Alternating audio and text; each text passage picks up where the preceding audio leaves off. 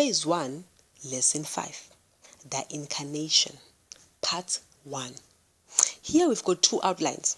Outline number 1, the promised Redeemer. And outline number 2, Satan's plan to stop the promised Redeemer from coming.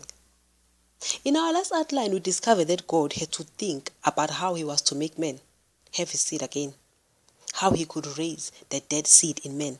Everything he started doing was about bringing that plan to pass. As we explained previously, that the Old Testament ends in chapter 3. What happens after that is the repairs. So God is trying to repair man to his former condition now. In this chapter, we want to speak about that plan. We said that man can only be rescued by a man, not angels or animals. Where can God find such a man since Adam can't do it?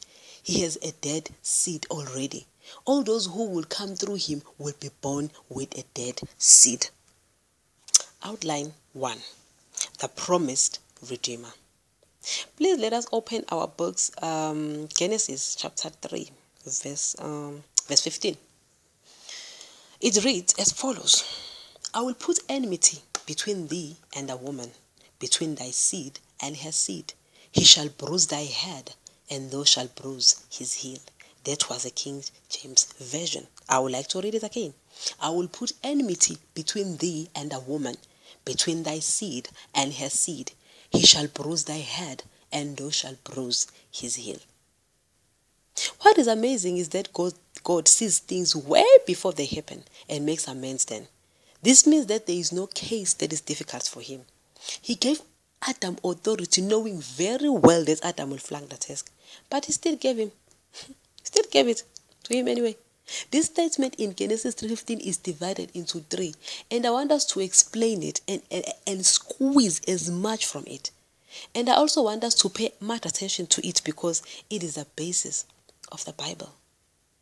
We said chapter 3 is the end of the Old Testament, but it is also where repair starts, and this is the verse that starts with the repairs. Number 1, and I will put enmity between thee and the woman. God was actually giving Satan a lead and a promise as well. He was telling Satan that the woman you have just deceived will bring about a seed. That a woman, not a man, will be your enemy. The word Eve in Hebrew means the mother of all the living, the life giver. So the woman was to bring the life that he had taken. But we can take this verse into another level. A woman also stands for the church. So God was telling Satan that a church will have children, and this church will defeat him. We will find out which church God refers to in phase 3. Number 2, between thy seed and her seed. We said that all those who live, who will be born of Adam, will have a dead seed, since Adam became the seed of Satan. God was telling Satan that the woman will bring forth a seed.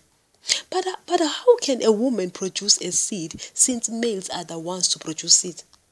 But anyway, we find God promising Satan that a woman will bring forth a seed. This means a woman will be pregnant without sleeping with a male. Satan was perplexed because this birth seems to be unnatural. This means a woman will give birth independent of natural generation. Satan must have thought of a virgin giving birth. But how possible is that, since it has never happened? God does not even give details about it, but a hint. In fact, if you read this verse, you will find that God was speaking directly to Satan, telling him of his defeat right at the beginning. Number 3, and he shall bruise thy head, and thou shalt bruise his heel. We also said that Satan had become the god of this age simply by taking Adam's position. Adam was to be a god of the earth. Remember, we said that? In order for Satan now to take his position, he must kill him, like he did, right? Which made him a god of the earth. God here was promising Satan that the lordship that he had taken from Adam will be broken off, and the seed of this woman will break that lordship. Outline number 2. Satan's plans to stop the promised Redeemer.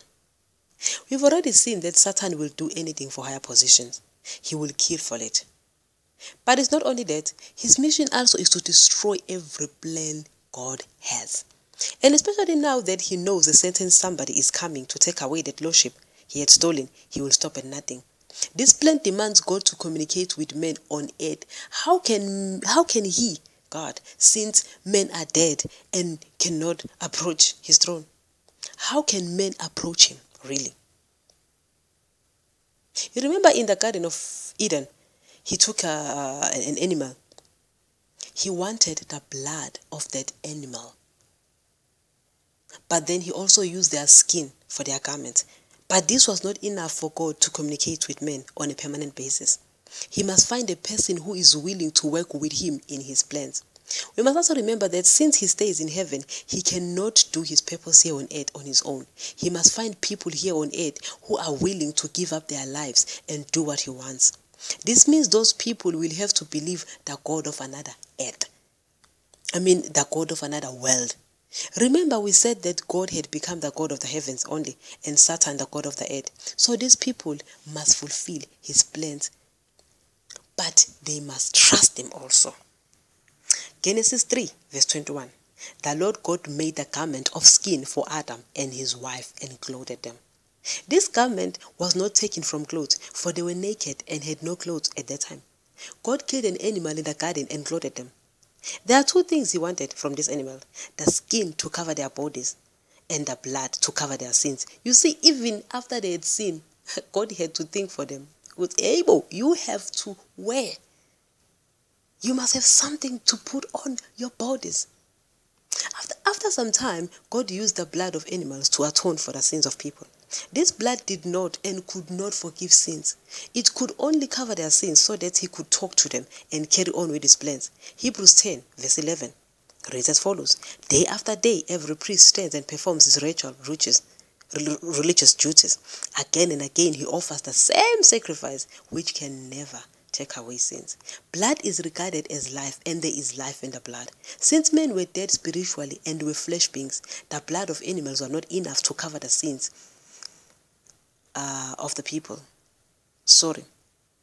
The blood of animals was enough to cover the sins, and God will be able to communicate with men. Leviticus 17 verse 11. For the life of a creature is in the blood, and I have given it to you to make atonement for yourself on the altar. It is the blood that makes atonement for one's life. But this act must come from God, and how it should be done unless the person is just thanking him for something he had done. So in this particular animal, in the Garden of Eden, God wanted the blood as well, because there was no way he could have communicated with Adam after the act of sinning. Hebrews 9 verse 22. In fact, the law requires that nearly everything be cleansed with blood, and without the shedding of blood, there is no forgiveness. Getting back to the plans of God, we said Satan would do anything to thwart the plans of God. Satan has two ways to destroy God's plan. Number 1, he destroys the righteous line in humanity. Number 2, to destroy the knowledge of God on earth. Let us talk about number 1. Destroy a righteous line in humanity. It is important to understand that there are two meanings of the word righteous. We have concluded that there is no one who is righteous on earth, so we are not going to make God a liar. No one is righteous at this time. But as we know that as much as Adam failed dismally the test, he knew that there was a God. He had communicated with him and gave him work, and they enjoyed each other's company in the good old days. His father had given him knowledge in the form of commandments at that time. As much as Adam became evil, because of this knowledge that he had, it made him a righteous person. Not in a sense of being like God, but in a sense of being mindful of him, of knowing that there is a God. After some time, Adam gave birth to 2 children, 2 boys. It is said that Abel was righteous and Cain was evil because he killed his brother. Here we see 2 dead seeds acting differently based on their conscience and on what they knew. So this righteousness has nothing to do with having a living seed, but everything to do with fearing God and being mindful of him in one's dealing in life. Therefore, Abel was righteous. Adam and Eve had many other children that we were not told about, especially girls.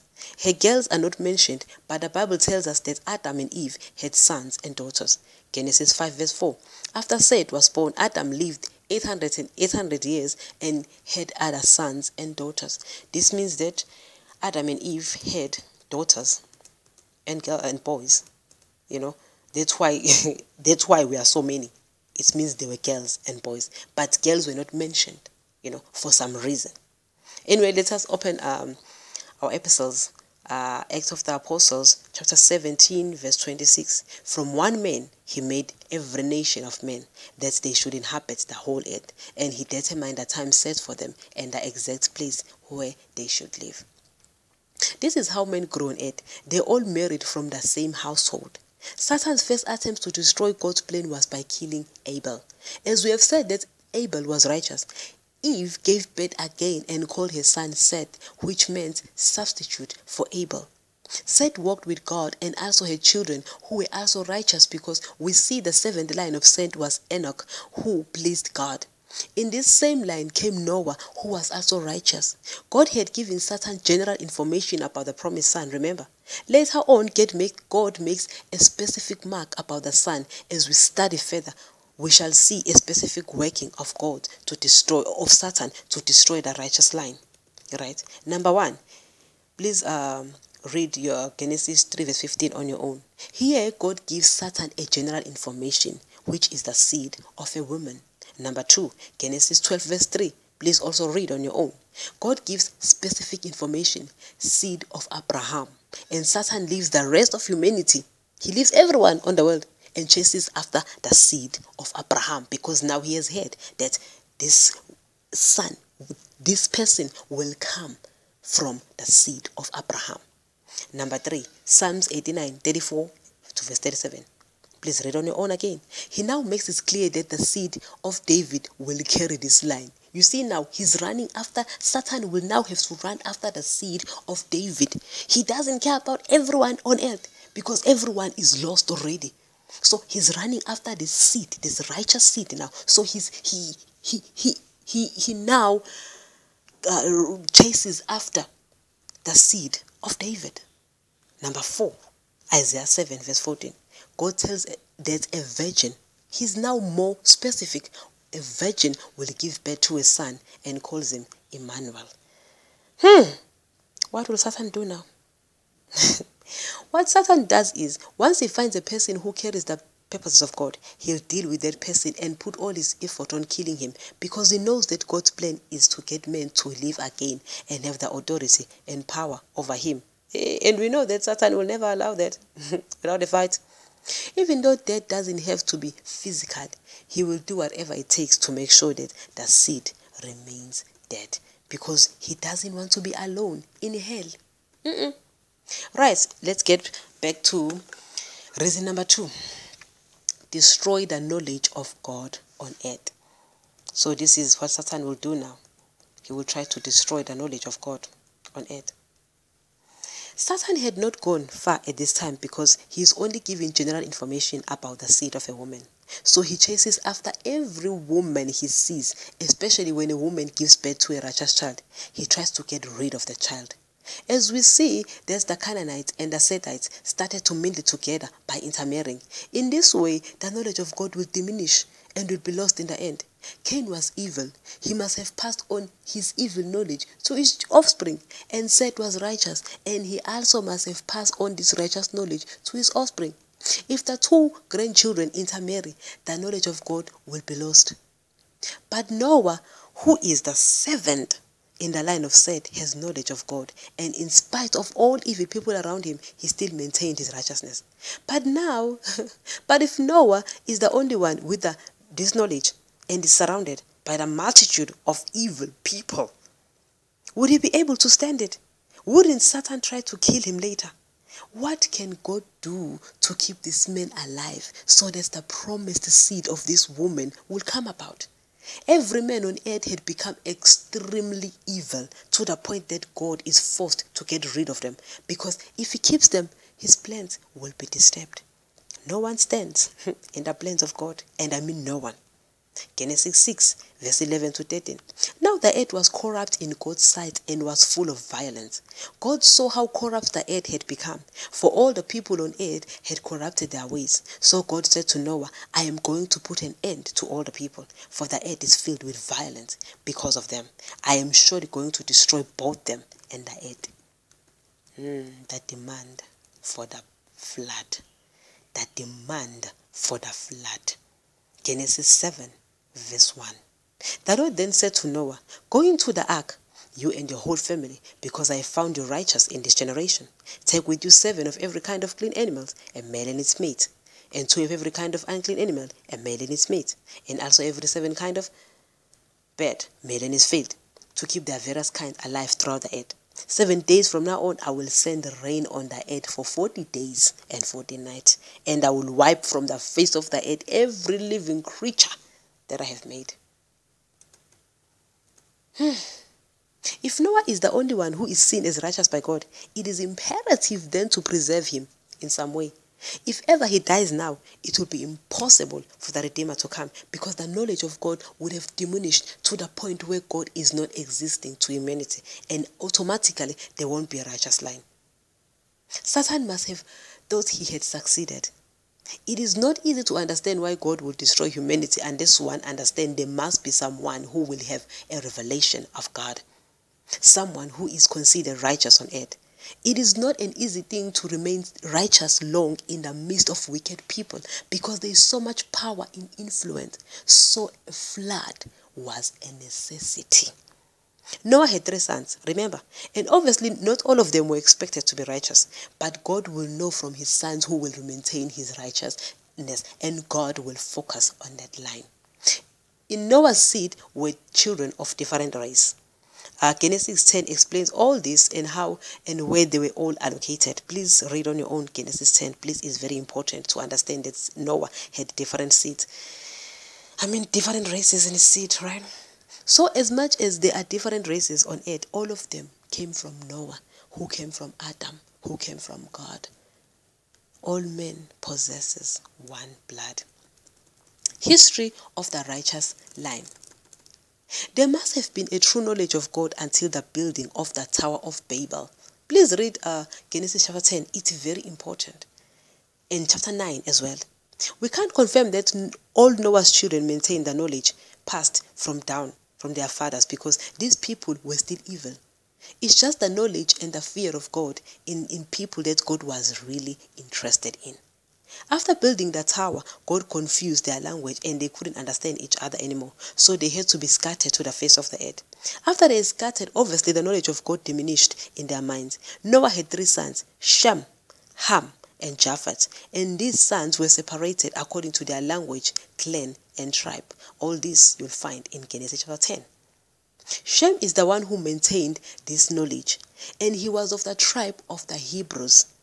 If you read Genesis chapter 11, you'll find more about this tribe or about the people of this language. Shem must have been like his father. Yeah, Shem must have been like his father. He taught his children the knowledge of God. But again, not all of his children were righteous. We see God concentrating on one of Shem's descendants, Abraham. He kept the knowledge of God, and God tells him to leave and go to another country because he wants to make a nation out of him. This means Abraham will be a foreigner in this country, and he can live his own lifestyle with no one expecting anything from him because they don't know him. Genesis 18, verse 19.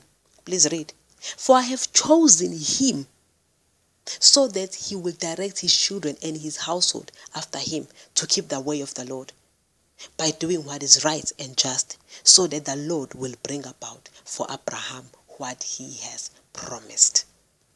What God had promised Abraham will make Abraham very happy. But that was not the purpose. The purpose was still to bring about the solution of repairing men. God is still working to preserve a line through whom the Redeemer will come. This was not about Abraham. As much as he was righteous in that generation, it was still about God, and Satan knew that. God wanted a nation that will reverence him, and a nation which will proclaim the coming of the Redeemer. The universe will be a witness to it, and no one will stop it from happening, since God's laws and knowledge will be on their minds. That was lesson 5. Thank you.